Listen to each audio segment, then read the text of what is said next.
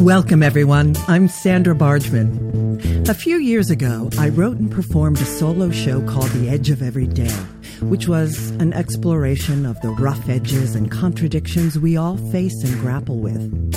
The show hit a nerve, and the relevance of the topic would only grow over time more than I could have foreseen. So, here we are.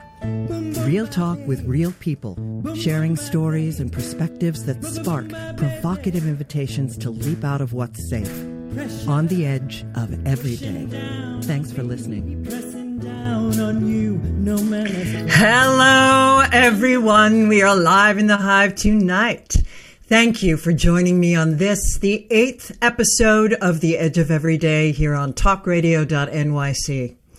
For those of you who are tuning in for the first time, and for those of you who don't know me yet, I encourage you to check out my bio on talkradio.nyc, or of course you can visit my website, sandrabargman.com, or you can tune in to any of my previous episodes.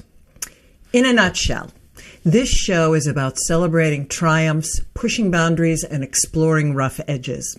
Through conversations and shared stories with friends and colleagues, it's my hope that we can begin to understand our edges. And what I mean by edges is those places where we are fearful, those places where we are resistant to change, those places where paradoxes and contradictions live in our beliefs and our understandings, both internally and collectively in the world around us.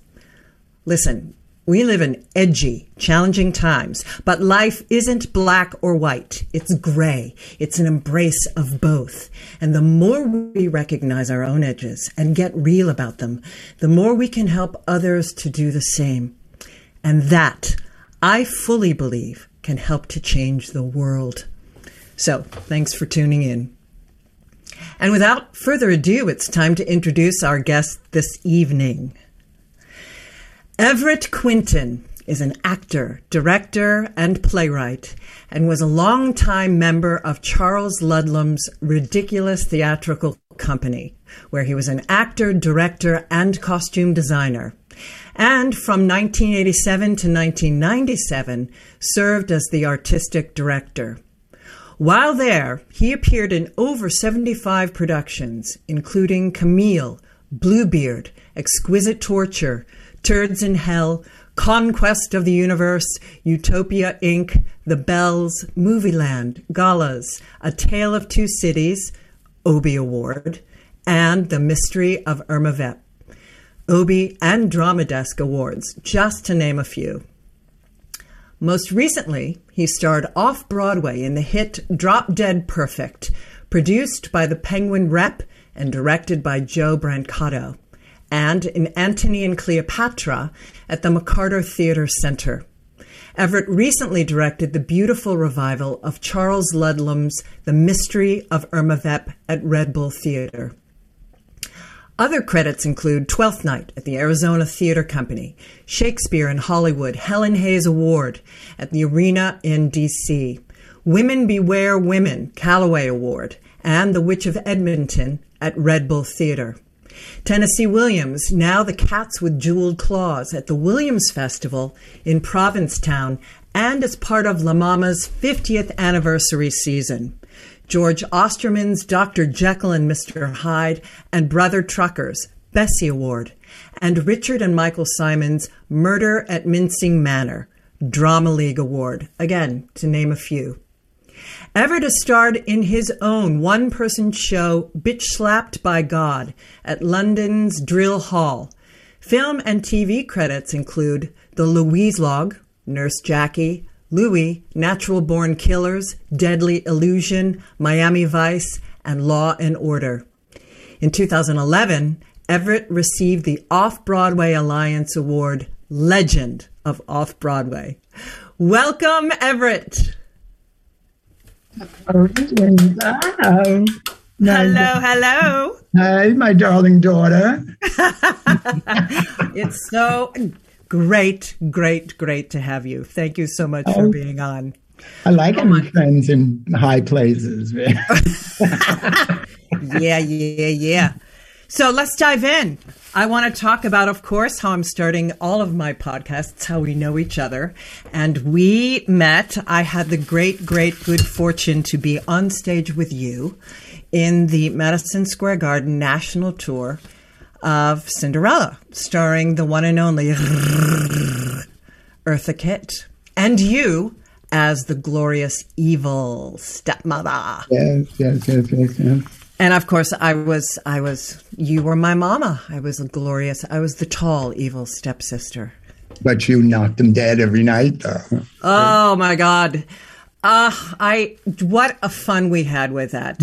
So tell me, how was that experience for you? I mean, I remember talking to you about it now, but share it with our audience. Great. It's the only tour I ever did. It's the only national tour I ever did. And I got lucky and got in, and I had to wait. I waited like a couple of months before they told me I had it, because they were star searching and they needed a star. And you. No, but if a star wanted the role, if a big name star wanted the role, I wouldn't have gotten it. And then they got their second star, and then I got the role. Oh, and I was like really happy. Well, you were just phenomenal. Talk about rave reviews. I was born evil. It was so much fun playing sour and evil.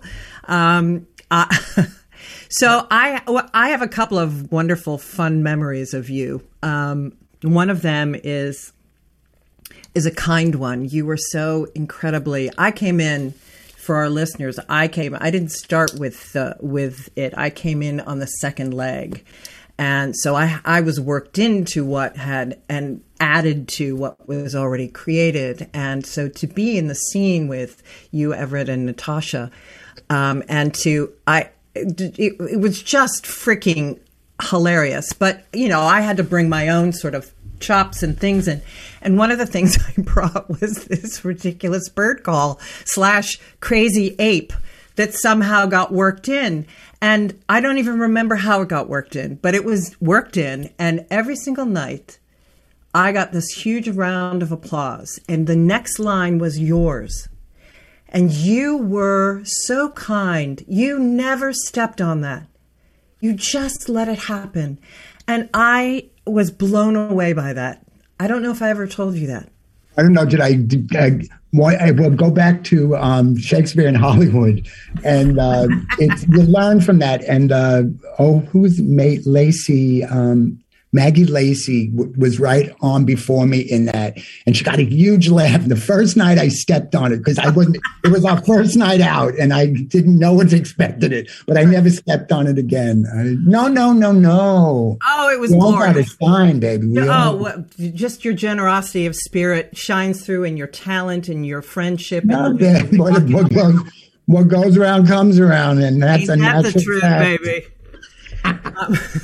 But I was just going to say my other one was you chewing this. Well, of course you chew the scenery every night, but this one night, oh my God, we all did. The whole family chewed the scenery. That's what I loved about it. But this one night, we had finished the scene. We were in front of the house, and it didn't go out, and the inside of the house didn't roll on, and it was me and you and Natasha and Brooks, and the mortification on our faces, and you went off. You took over and chewed up the scenery, and we were all peeing ourselves and mortified at the same time, because you were so brilliant. You just saved the scene. You made up the scene that moved us along.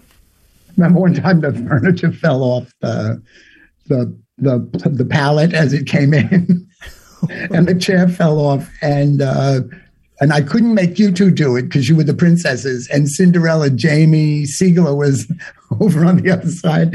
And I said, look what you made me do, Cinderella, and come over here and help me. And we got the thing back on. And I said, I'm going to beat you to an inch of your life. And Andre, who was holding the bird, said he had to turn around because he started cracking up. Oh, no. There were many moments like that. Yeah. Well, that's the advantages of getting older. You're truly less afraid of things. Ain't that the truth? Well, so let's move to your your childhood. Oh, God. Well, where the evilness began. How was your childhood? Did you always know that you wanted to be an actor? Did your family go to theater? What was it like? No, we didn't go to my wait a minute. I'm gonna get a picture of my mother and father. Wait. Okay, good. How much do we love this? I'm not going to break into song. I promise. I forgot to get this. This explains. Look at how pretty they were. Oh my! This explains. Yeah. She was very beautiful and he was very handsome, but they were like oil and water and they should not have been married. And they were. And now I love my brothers and sisters, but no, we never had anything. So we didn't go to theater. We didn't. But you went to movies and did you know you wanted to be an actor? I didn't. I thought I was nuts. Oh. I did not know that. Aren't they the same? The way I was carrying on was like one time I did this dance in the deli and I was like, afterwards, so ashamed of myself. And I didn't realize till later that it was aspiration. And yeah. Oh. And there was no. When did you realize that it was aspiration? Not till I was older. When I got into the ridiculous and started getting rid of all the nuts, when I found my way to the ridiculous, that's when I realized I had aspirations. Uh-huh. And that I just thought I was this bizarre queer who lived, even though I had seen other queers, there's a tendency to think you're the only queer in the world and that you're a target. And so you become kind of guarded and stuff. So I was very unhappy. And then I got into the ridiculous. But my mother, like my parents were boobs. And my mother used to say, we should get that voice trained. And there was no one knew how to do that. No one knew how to do it. It would be a good idea to do it. They heard that voice training existed, but they didn't know how. And they associated it with you, of course. Well, I used to sing in the church choir, except I got thrown out on Christmas Eve because me and Freddie Signano had a fight. Well, we'll talk about that later, how you're making up for that. No, but my Freddie Signano said my mother and father were home having sex in the bathtub, and I punched him, and we got thrown out of the choir. Well, I could see them having sex. Troublemaker and non-singer. I could see them having sex in the bathtub. I didn't have the idea that your parents had sex. I mean, I was in the 8th grade. Oh my God. I was in the 7th grade. It's like. So your whole family life, your brothers and sisters, were they supportive? Your brothers and sisters supportive of this creative madness and this great juice? No, we lived in such madness that there was no cleaving unto each other. We were not like, I have friends who say, we're having a family reunion and 10,000 people. And we go, oh God, just think 10,000 of us. No, today we're very happy together, my brothers and sisters, and we're loving and tight. But it was so not beautiful. There was nothing there to cling to. We were all running for our lives. I spent the first half of my life literally running for my emotional life. Okay, so then this brings you to I'm just getting our 2-minute break. So we're going to talk about, when we come back, getting to New York City and getting into the ridiculous. And when we come back with Everett Quinton, that's what we'll be talking about. Stay tuned. Are you a business owner? Do you want to be a business owner? Do you work with business owners? Hi, I'm Stephen Fry, your small and medium-sized business, or SMB guy, and I'm the host of the new show, Always Friday.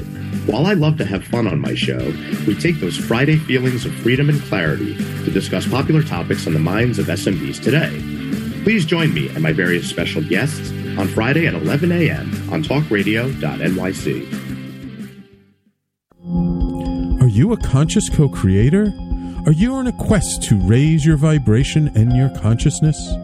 I'm Sam Leibowitz, your conscious consultant, and on my show, The Conscious Consultant Hour, Awakening Humanity, we will touch upon all these topics and more. Listen live at our new time on Thursdays at 12 noon Eastern Time.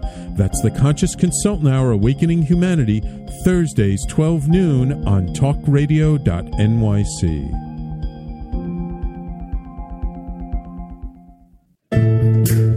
Are you on edge? Hey, we live in challenging, edgy times, so let's lean in. I'm Sandra Bargman, the host of The Edge of Every Day, which airs each Monday at 7 p.m. Eastern Time on talkradio.nyc. Tune in live with me and my friends and colleagues as we share stories and perspectives about pushing boundaries and exploring our rough edges. That's The Edge of Every Day on Mondays at 7 p.m. Eastern Time on talkradio.nyc. You're listening to Talk Radio NYC. Uplift, educate, empower.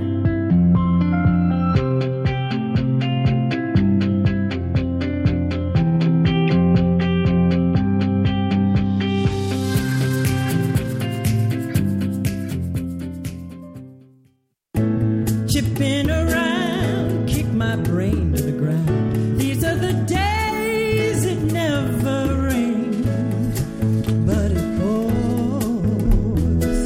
on the edge of every day. And we are back with our guest, Everett Quinton, on the Edge of Every Day. So let's get into the ridiculous theatrical. So it was founded in 1967 by Charles Ludlam, and it was based on the genre theater of the ridiculous. And I'm just going to read, for those who are listening in that don't know about this genre, I'm going to read a quick little thing, and then I'll ask you to give all of your depth and nuance to the understanding. Theater of the ridiculous was a distinctly 60s phenomenon that emerged in America just as conservative 50s attitudes were fading. The counterculture was brewing and anti-Vietnam sentiment was rising. The genre arose in what was then New York's gritty downtown lofts, off-Broadway theaters, and unconventional performance spaces. By queering experimental theater and introducing non-actors, drag queens, and fantastical stage constructions and costumes to its productions, Theater of the Ridiculous was a rebellion against the popularity of naturalistic or realistic theater from decades prior. So, of course, I'm going to ask you to talk about the nuances again and the depth around the whole genre and the style of the ridiculous. But before we dive into that, can I ask you about Charles, meeting Charles? How did you meet him? And did you know, I mean, Ludlamania had happened already, yes? It was already going. And when you, just starting, yeah. And then you met him. And did you know of the ridiculous theatrical company? Nothing. So tell us about that story. Like I said, I was a young little queer who I found Manhattan. I found the Village in 1973. And I just started hanging out in the Village. And then I remember, I would hang out and I'd close the bars on Christopher Street. And then I would end up hanging out on the steps of St. Veronica's Church after the bars closed. And it turns out, Sweet William was part of that crowd, and Jackie Curtis was part of this crowd. And I didn't know them. All I knew them were these people. I didn't know I was hanging out with ridiculous luminaries. We were just people hanging out on the street. Right. And then in 1975, I was walking, I stayed out of the bar and I was cruising Christopher Street. It was February night. It was freezing cold. And I was standing on the doorway. And Harry Katukis, the great H.M. Katukis, before I met him, I had seen him. And then when I met him, he called me the Doorway Madonna. And standing in that doorway on Christopher Street next to was then the Theatre de Lys. I was standing there and I wanted to hook up, I guess. And then I saw this guy walking and he walked and I didn't pay attention. I was just walking up the street and then I turned and he was there. Charles was standing next to me. And then we went back to his house, which is this house. And we did the nasty for the first time. But in that time, I mean, I didn't know that I had met this luminary. But when we were walking here, he told me he was writing a gay hero. And he was writing a play called Caprice, and it was about a gay hero. And at the time, I didn't understand hero in the sense of the journey of the play. But I did need to hear that there were gay heroes, though. Yes, indeed. I'm like the last generation of the self-hating homo. And so anything to pull me out of that. And then I lost his phone number. And then I thought his name was Stephen for some reason. And then I lost the number, so I lost the contact. And then one day I was walking down Christopher Street, and this was in July, and there was a restaurant across from Ty's, and I think it was the Italian, or Duff's, I think it was. Mm. And it had an outdoor, closed-in thing. And he came out and said these words, "You do exist." And then we stayed together from that point. And it was at that point, I would walk down the street and then I realized I had met someone of stature. Notoriety. We all have stature. Everyone has stature, but he had some notoriety, yeah. Bit of cred, notoriety. Yeah. And then I went and I was in school.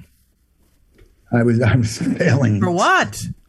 I was in college, but it was not for me. And I was in the wrong place. And then he was doing Caprice, but they had lost the space. They used to be at the Evergreen Theater on 11th Street. And they lost that space. So they were gypsies and they hadn't found a place to do a play. So the rehearsal period became very long just because they needed to keep busy. And then finally it was getting up. And so I went, they were rehearsing at the Evergreen Caprice. They were about to lose. The people of the Baha'i faith bought the building, and the company was way in debt in back rent. And the Baha'i people said, look, when we ask you to move, if you move with no fuss, we'll forgive all the debt. So you can't argue that. And so gratefully, Charles said that. And so I went, and then I got invited to go to the rehearsal of Caprice. And I walked in, and the first thing I ever saw, there was Zuni Feinschmecker, played by Black Eyed Susan, has this speech, which is just, I think it's out of the Marquis de Sade or something. It's just filth-laced. And the first thing he embuggered exactly. And I was like, and then the company and it was just filth. And it's an amazing speech, and it stops the show all the time. It was an amazing speech. And then at the same theater, they were doing a fundraiser called Taboo Tableaus, and they did it. By now, the company was in existence for about 10 years, so they were doing a scene from each of the productions. Yeah, and so I kind of got a crash course in what the ridiculous was. And I met dear George Osterman that afternoon, and he was a pretty boy. And we were about the same age, although he got to the city and into the theater well before I did. He came here younger than I did. And then that night, I came for the show, and I met George as Bunny Beswick. And he was like he was the tart in Hot Ice. And it was so astounding to me. And because, I knew I was a little drag queen all my life, but it was a dirty little secret. Right. And I didn't realize what a significant part of my being it was. At the time, I thought I was just this sick queer. And I had no one to tell me otherwise. And then the last scene of the benefit was the death scene from Camille. And I went into the dressing room, and Charles was dressing up to be Marguerite Gautier. And he had these beautiful big blue eyes, and and he was putting his eyelashes on, and he was transforming. And suddenly I realized, oh, wait, there is a place for me. And I don't think I am nuts, and I probably am going to die nuts, but that it's a different kind of nuts. It's a pure nuts that I have today. But then it was corrupted with self-hatred and stuff. And so finally there was a place for me. Yes. And then I was writing this. And again, I'd seen these rehearsals for thousands of times and finally it was going to be done at the Performing Garage. So I went to the Performing Garage. I helped out where I could. But then I had to write a paper for school. And I didn't want to be intrusive. So I went up into the rafters of the Performing Garage while they were rehearsing, because I had seen it a million times and I had to write this paper. And I'm sitting up on the stairs and it was freezing. It was February and there was no heat in that room. And then Charles came up to me and said, I just wrote a part and there's nobody to do it. Everyone else is doubling and we're going on tomorrow night. Do you want to do it?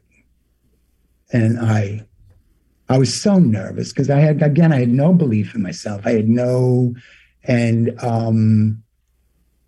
went on the next night with very little rehearsal, just and it was the Trocadero Gloxinia Ballet, because in the play, Adrian, Caprice's lover, and his Twyford Adamant, his rival, is trying to make Caprice jealous. So he tricks Adrian into going to the ballet.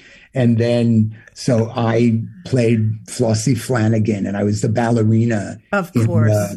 And Larry Ray, who was the artistic director of the Trocadero Gloxinia, he was Ekaterina Sobechinskaya. All the people took like Russian names. And I had a mustache at the time. And then Charles said, you'll have to shave that mustache. And I said, okay. And I ran to shave it. And apparently Larry Ray said, oh, he's going to go far. He's willing. And I thought, well, look at that. And then I was in like a sylphide thing and I had this horrible wig. They found me this red wig. It had a big bald patch in the front. But I went on and I got my first laugh. I got my first big laugh and I was hooked. And I would go on as the ballerina, and then Caprice would pull me off the stage and he would come on and finish the dance. And I would run by and he'd grab me by that arm and pull me off. And then I would come on all bound and gagged. And that was my first moment on stage. Wow. Well, we have 2 minutes to break, but I want to make this point about the understanding of, just quickly, some nuances of, I remember when we were talking, you said it wasn't gay theater. And so much of what I read said it was that. And I so loved your nuanced description of what this kind of acting and what this genre was. Charles objected to the term gay theater. He said he did not want to do to theater what people do to people. Yes. But what the ridiculous is the first honest gay voice. It's not necessarily gay. Because if it's gay theater, what are all the heterosexual actors in the company? What is their work? Right. We're all people and gay voice. It's the first honest gay voice. It's the first. Charles always said, if the queer is going to kill himself, he should have a good reason. And there's a great space to take a break. And when we come back, we will continue with Everett Quinton on the Edge of Every Day. Stay tuned. Howdy, I am Joseph Franklin McElroy, host of the new podcast, Gateway to the Smokies. It airs on talkradio.nyc every Tuesday night from 6 p.m. to 7. Every episode is dedicated to memorable experiences in the Great Smoky Mountains National Park and surrounding areas. This show features experts and locals who will expound upon the richness of culture, history, and adventure that awaits you in the Smokies. Tune in every Tuesday from 6 p.m. to 7 on talkradio.nyc. Are you passionate about the conversation around racism? Hi, I'm Reverend Dr. TLC, host of the Dismantle Racism Show, which airs every Thursday at 11 a.m. Eastern on talkradio.nyc. Join me and my amazing guests as we discuss ways to uncover, dismantle, and eradicate racism. That's Thursdays at 11 o'clock a.m. on talkradio.nyc.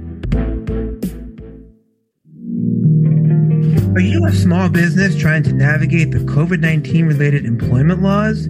Hello, I'm Eric Sauver, employment law business law attorney and host of the new radio show, Employment Law Today. On my show, we'll have guests to discuss the common employment law challenges business owners are facing during these trying times. Tune in on Tuesday evenings from 5 p.m. to 6 p.m. Eastern Time on talkradio.nyc. You're listening to Talk Radio NYC at www.talkradio.nyc. Now broadcasting 24 hours a day.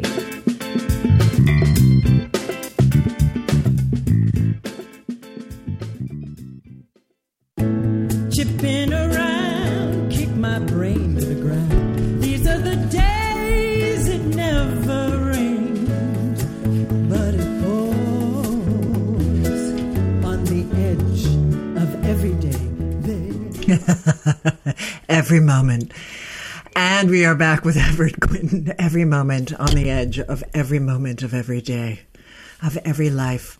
Okay, so so you, boom, you're on. You're a part. You're a member of this. You're doing your shows. You're learning your craft. And for the sake of all that I want to talk about in the next section, I'm going to jump ahead to the mystery of Irma Vep. You would say that pretty much puts you guys on the serious map. It's not really. It was Charles's most accessible play. Yes. But it's certainly and that makes sense. Most accessible, and of course, sad, but realistically, that's often the case. The thing that the most people can wrap their brains around is the thing. But for years, I thought, what does this have to do with our mandate? And then my friend Daphne Gross, who was she did everything at the theater. She was everything. If you needed something done, Daphne would do it. Although she couldn't be the dresser in the play. My sister Mary was running the sound and Daphne was supposed to be the dresser. Oh. And Daphne said, I can't do this. So they switched. And my sister Mary came back and did the play. But one day we were eating and she said, I can't tell if the Irma Vep is the best play ever written or the worst piece of shit ever perpetrated on a public. And I thought, and I for years wondered why it was part of our mandate. And then I realized that the entire play is abstract. It's an abstract expressionist work of art. And when that dawned on me, it suddenly moved it into another place for me. So it is but like we got so much accolades but it's like, the song YMCA. Remember Patrick Wetzel? We were at Disneyland and the song came on and we go, YMCA, and all these older people. And Patrick turned around and said, it gets them all the time, Everett. And it's like. Exactly. But the mystery of Irma Vep is just like that too. But Charles always said that cliche is the armature of the absolute. And what he did was he strung together all these cliches. And so you get it, but the play is so nonlinear that when I realized that, I thought suddenly all the questions, you have to answer actors' questions, but often it doesn't mean anything. Just go. Once you explain the premise, you go. So because when we did Salambo right after, we were back into the daring thing. We were crucified. So, so and they also, little unfortunate. Slice and dice after getting a lot of accolades too. That's part of it. Exactly. We got lulled into the accolades. Right, exactly. Just don't get too big for your britches, bub. Exactly. Oh my God. Okay, so in 1987, your partner you're grieving. He passes. You're grieving. Your partner, your love. The company is grieving, and you make a decision to step in as the artistic director. Was that an easy, obvious choice? Was that a difficult? Well, choice? Charles did say I would be it. Oh, okay.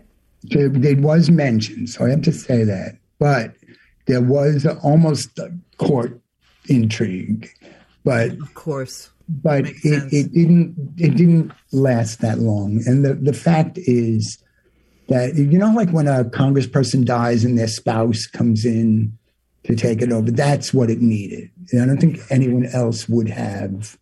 And by this point, I had gained some traction. I had some recognition. And I don't think it would have happened any other way. I just don't think so. And we managed to keep it going for another 10 years. And I'm very proud of the work I did as artistic director there. But again, it was always, I used to say, it was running like hell to stay behind. And it was so painful to not be able to get your head. It was always worried about money all the time.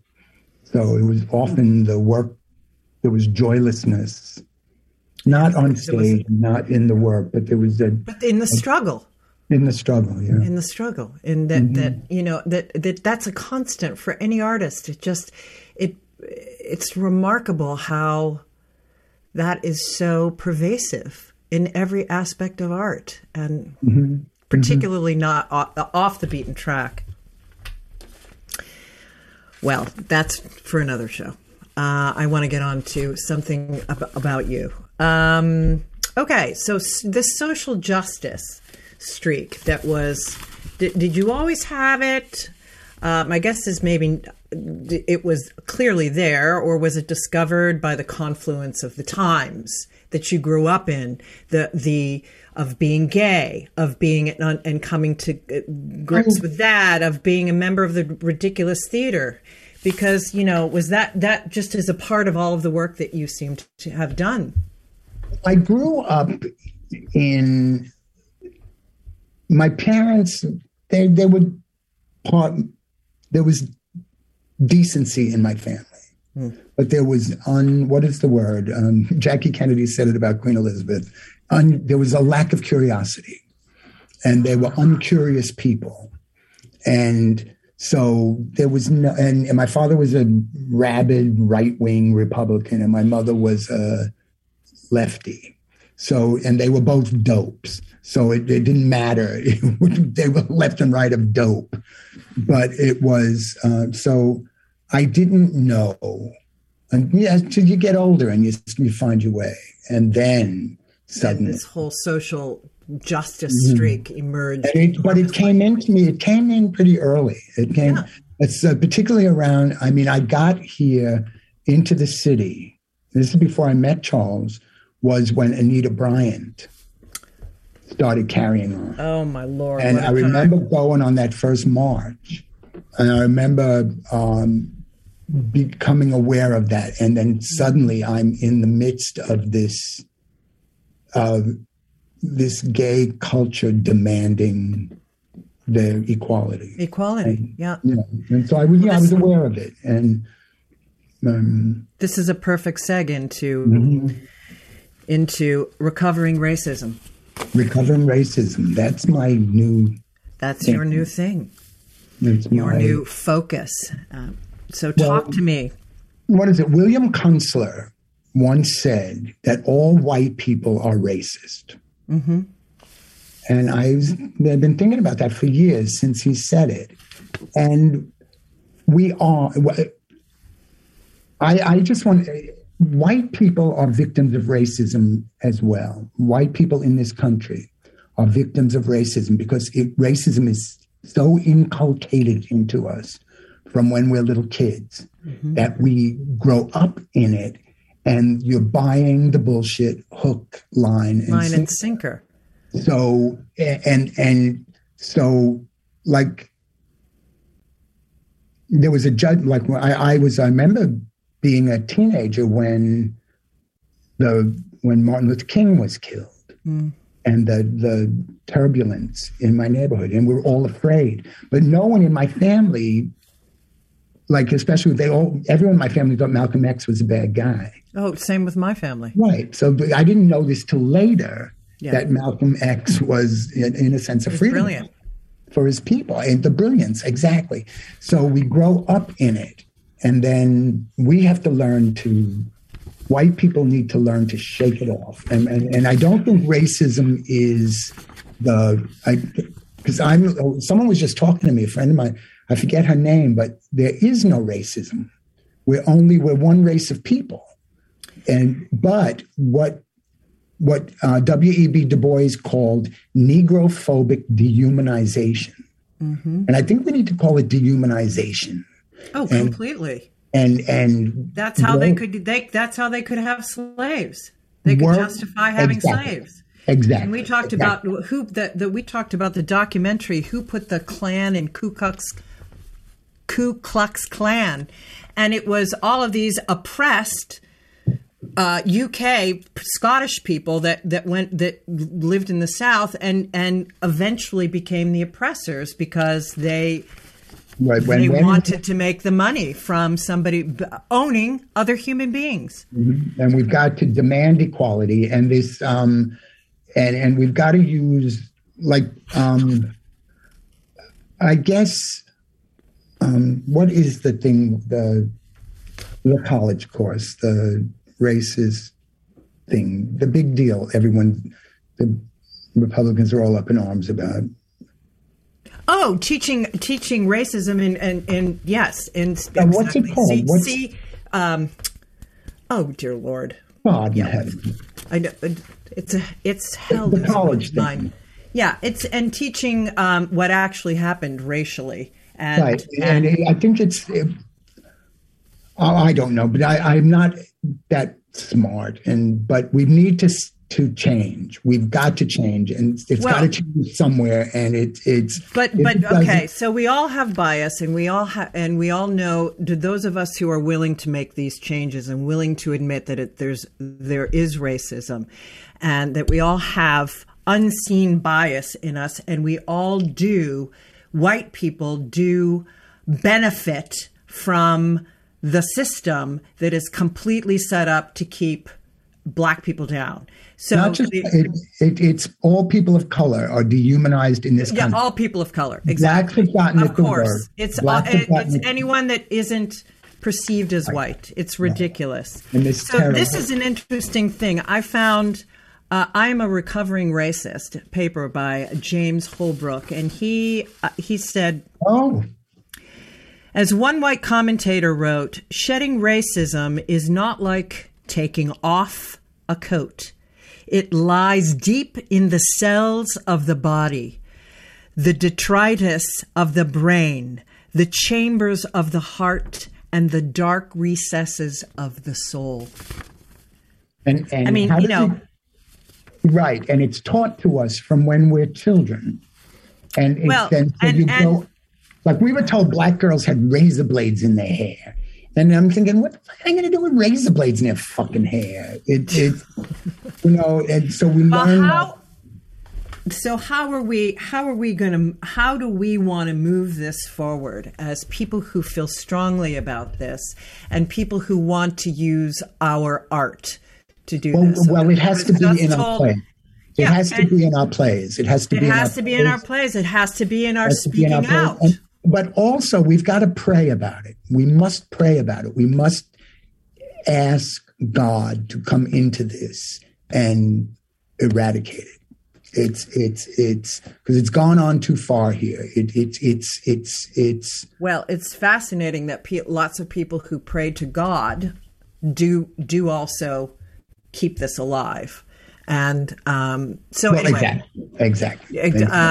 So we are time for another break. This is a fabulous conversation, and I want to talk about. Not enough time to kick all the ass. There is not, and to talk about the character that you're creating that is gonna deal with this issue when we come back with Everett Quinton. Stay tuned. Join us every Tuesday at 4 p.m. Eastern for The Mind Behind Leadership, where we focus on what leadership really means to us and to others. We have practical discussions with the CEOs of some of the world's largest companies, owners of small businesses, and experts in psychology and behavior to get that inside track, what to do, what to avoid, and what really happens. Join me, Graham Dobbin, at the new time, 4 p.m. every Tuesday for The Mind Behind Leadership, here live on talkradio.nyc. Hey everybody, it's Tommy D, the Nonprofit Sector Connector, coming at you from my attic. Each week here on talkradio.nyc, I host a program, Philanthropy in Focus. Nonprofits impact us each and every day, and it's my focus to help them amplify their message and tell their story. Listen each week at 10 a.m. Eastern Standard Time until 11 a.m. Eastern Standard Time, right here on talkradio.nyc. Calling all pet lovers. Pet Avengers, assemble! On the Professionals and Animal Lovers show, we believe the bond between animal lovers is incredibly strong. It mirrors that bond between pets and their owners. Through this program, we come together to learn, educate, and advocate. Join us live every Wednesday at 2 p.m. at talkradio.nyc. You're listening to Talk Radio NYC at www.talkradio.nyc. Now broadcasting 24 hours a day.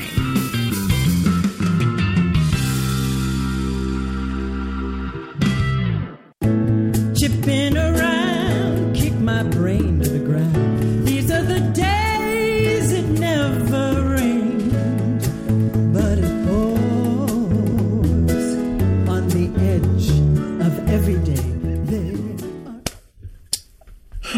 I remember doing that backstage during every show. We would stand backstage and do that to every word. And the age of the... Oh my God, just like crazy people. Thank God. Thank God for you. Okay. Diving back into what we were talking about with Everett Quinton, critical race theory. Thank you very much. Critical race theory. That's my God. So, let's talk about your next character that is related to your wanting to deal with this issue. My next character, who I've already done her twice, is Antifa. It's, hi, I'm your Antifa. Life's a banquet and these fascist motherfuckers are trying to starve us to death. You know what? I wish every fascist in the world would commit suicide. I stole that. Candles, get the ice out. On the edge of freedom, baby. No, I stole that joke from Joan Rivers one day when I was a kid. She said, I wish every roach in New York City would commit suicide. And that's what fascists, well, roaches are better than fascists. Roaches are just gorgeous little creatures. Fascists are pieces of... So Antifa, how does Antifa relate to this recovering... Well, it's a sad world we live in, and racism began with the oligarchs. Racism in America began with oligarch slave owners who dehumanized this bunch of people who, when they were brought over here, I read this great book, Religion in America, and the Africans who were brought here were not savages. They were not. Well, of course they weren't. They were. Developed humans with their own rich culture and understanding. Before the Portuguese got to Africa, by comparison, Africa was first world. Africans had already figured out how to incinerate human waste and keep their places fabulous. And then these bozos, illiterates from Portugal who just wanted their money, came in. And then, so you get these people, they were not without culture. They were not without religion. They were not without things that move fabulous people. Soul and spirit and understanding and then depth. They brought them here, stuck them in this servitude. Yeah, absolutely.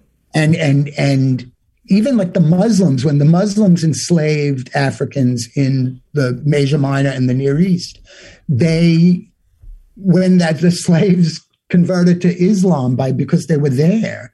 Mm-hmm. The Muslims had to free them. Yeah. Because it's in the Quran, you can't enslave a Muslim. But in the Bible, you cannot enslave Christians. But what did the Christians do? They just reinterpreted it. They reinterpreted the book and then continued the dehumanization of the people. To justify it. Okay. To make money. For money. Totally. And you cannot serve capitalism. God. You cannot serve God and mammon at the same time. And, I saw the speech that got Martin Luther King shot. I was watching the speech one day and I'm thinking, that's what got him shot. Because Martin Luther King said, God will break the back of the arrogant nation. Yeah. Truly. And the arrogant nation is... Yeah, I know. I want us to get to Antifa. But Antifa is, I want it known, I want it on my tombstone that I am an anti-fascist. And I want it known. And the goal of my life is to not let, anyone go unremembered. But the Nazis killed my gay brothers and sisters. Yeah, truly. For nothing. 150,000 people, queer people, were killed in the concentration camps. And when everyone else felt sorry for everyone else, no one felt sorry for the queers when they got out. The queers were still these dirty fucking queers who should have got what they got. And so my goal is I want to die an anti-fascist. And what... my first Antifa were neo-Nazis. What's new about it? We're going to have self-cleaning ovens? What do neo-Nazis do? Nazis are not going to get better. It's not going to get better. And what does Jesse Dollemore call them? The low information crowd. The low information crowd. Who said it? Who's the one who said they came for the Jews? I did nothing. They came for the so-and-so. I did nothing. They came for me and there was nobody to help me. Who's going to help you, low information boobs? Yeah. Who's going to help you? And they no one. And they only. So. And I want to write a play. I'm going to put in a play where this guy goes in a time machine and goes back and stops Nathan Hale from going into that bar and go in and say, Nathan, sweetie, they know you're going to get caught and then you're going to get killed. And then the Nazi motherfuckers are going to take over in 2022. So don't waste your time. Go back to Connecticut, be a school teacher, get a cute girlfriend and enjoy yourself.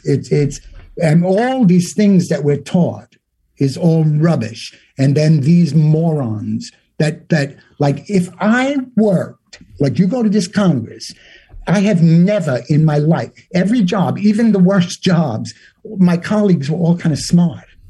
Imagine being a congressperson and the people in that Congress are dumb as a bag of fucking hammers. And yeah. So where do you go? You have nothing but your voice. Where do you go? You have nothing but your voice. Talking about, go ahead. You've got to be willing. I remember with homophobia, I was like afraid. I still am at times, but I think, they're going to get me. They're going to get me. And then I realized the only thing you have to fear is dying. Yeah. All they can do is kill you. So fuck them. And it's the same with these fascist motherfuckers. Yeah, all they can do is kill you. We're there. And I hate fascists. I hate not authoritarianism, Stalinism. Yeah. All that stuff. Not just I get the economic differences and the political differences, but it's all authoritarian and it's all the same and completely and based on capitalism and our climate change. It's all connected. It's all connected. Look at South America and every fascist coup in South America was instituted by the oil companies. Yeah, why did Eisenhower go and befriend Francisco Franco in Spain?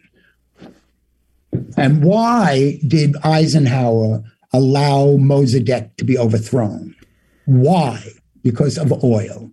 And if there's all this oil, share the fucking money. Yeah. Like, what's this? What is it? What is it? Gambia now? They just found all this oil in Gambia.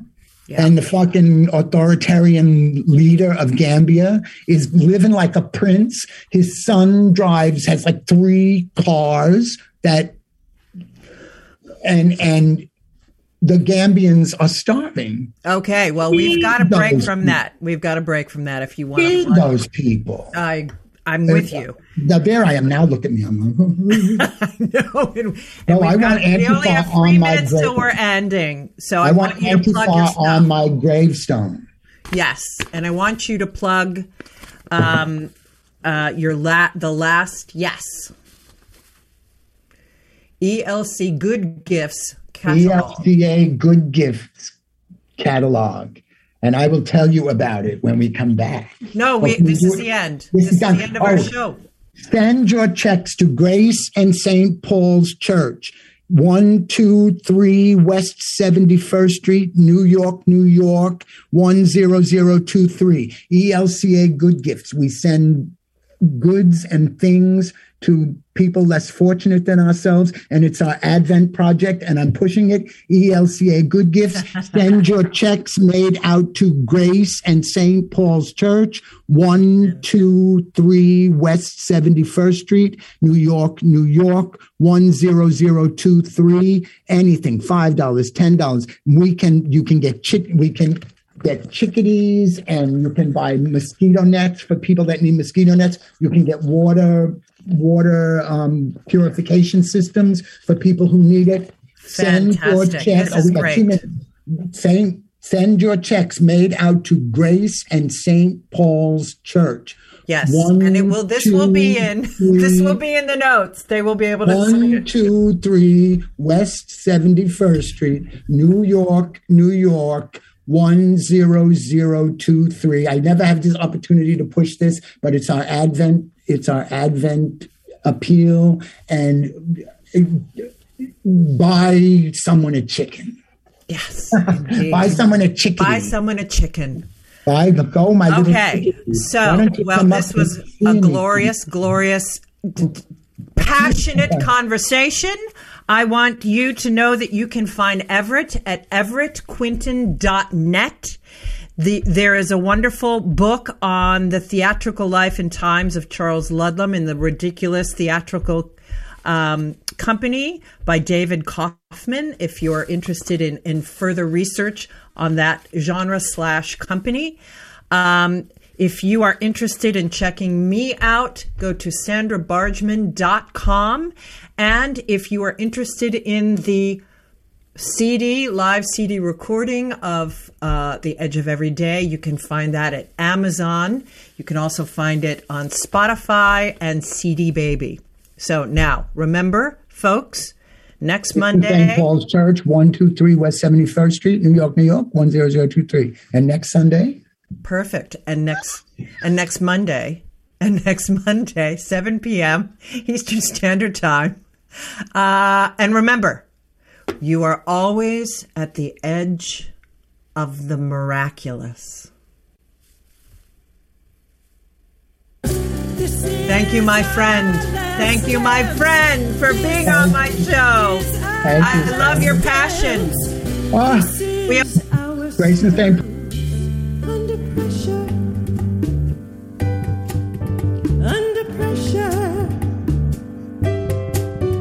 Under pressure.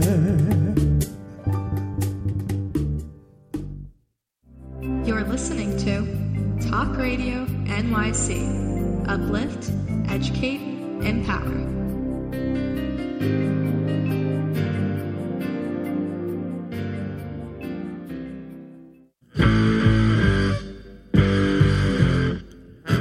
Do you run or are ready to open your own business? Hi, I'm Jeremiah Fox. I've been operating and opening small business for the last 25 years, and I'm the host of the new show, The Entrepreneurial Web. Tune in every Friday at noon Eastern Time for insights and stories on the nuances of running small business right here on Fridays at noon, talkradio.nyc.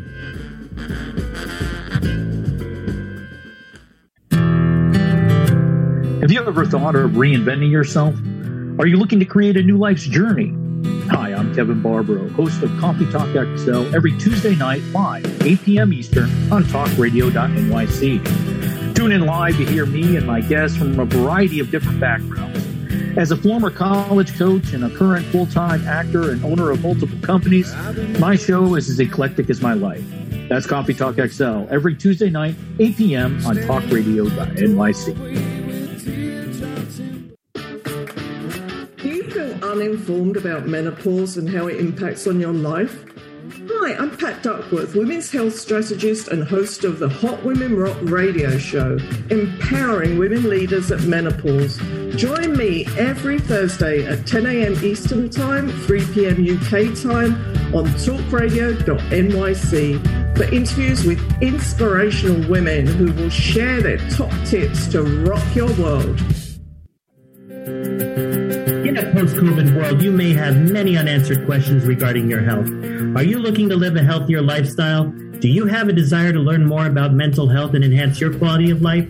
Or do you just want to participate in self-understanding and awareness? I'm Frank R. Harrison, host of Frank About Health, and each Thursday, I will tackle these questions and work to enlighten you. Tune in every Thursday at 5 p.m. on talkradio.nyc, and I will be Frank About Health to advocate for all of us.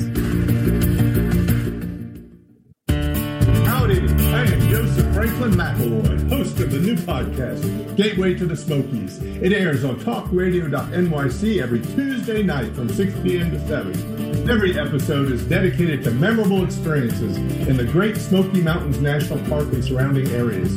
This show features experts and locals who will expound upon the richness of culture, history, and adventure that awaits you in the Smokies. Tune in every Tuesday from 6 p.m. to 7 on talkradio.nyc. You're listening to Talk Radio NYC. Uplift, educate, empower.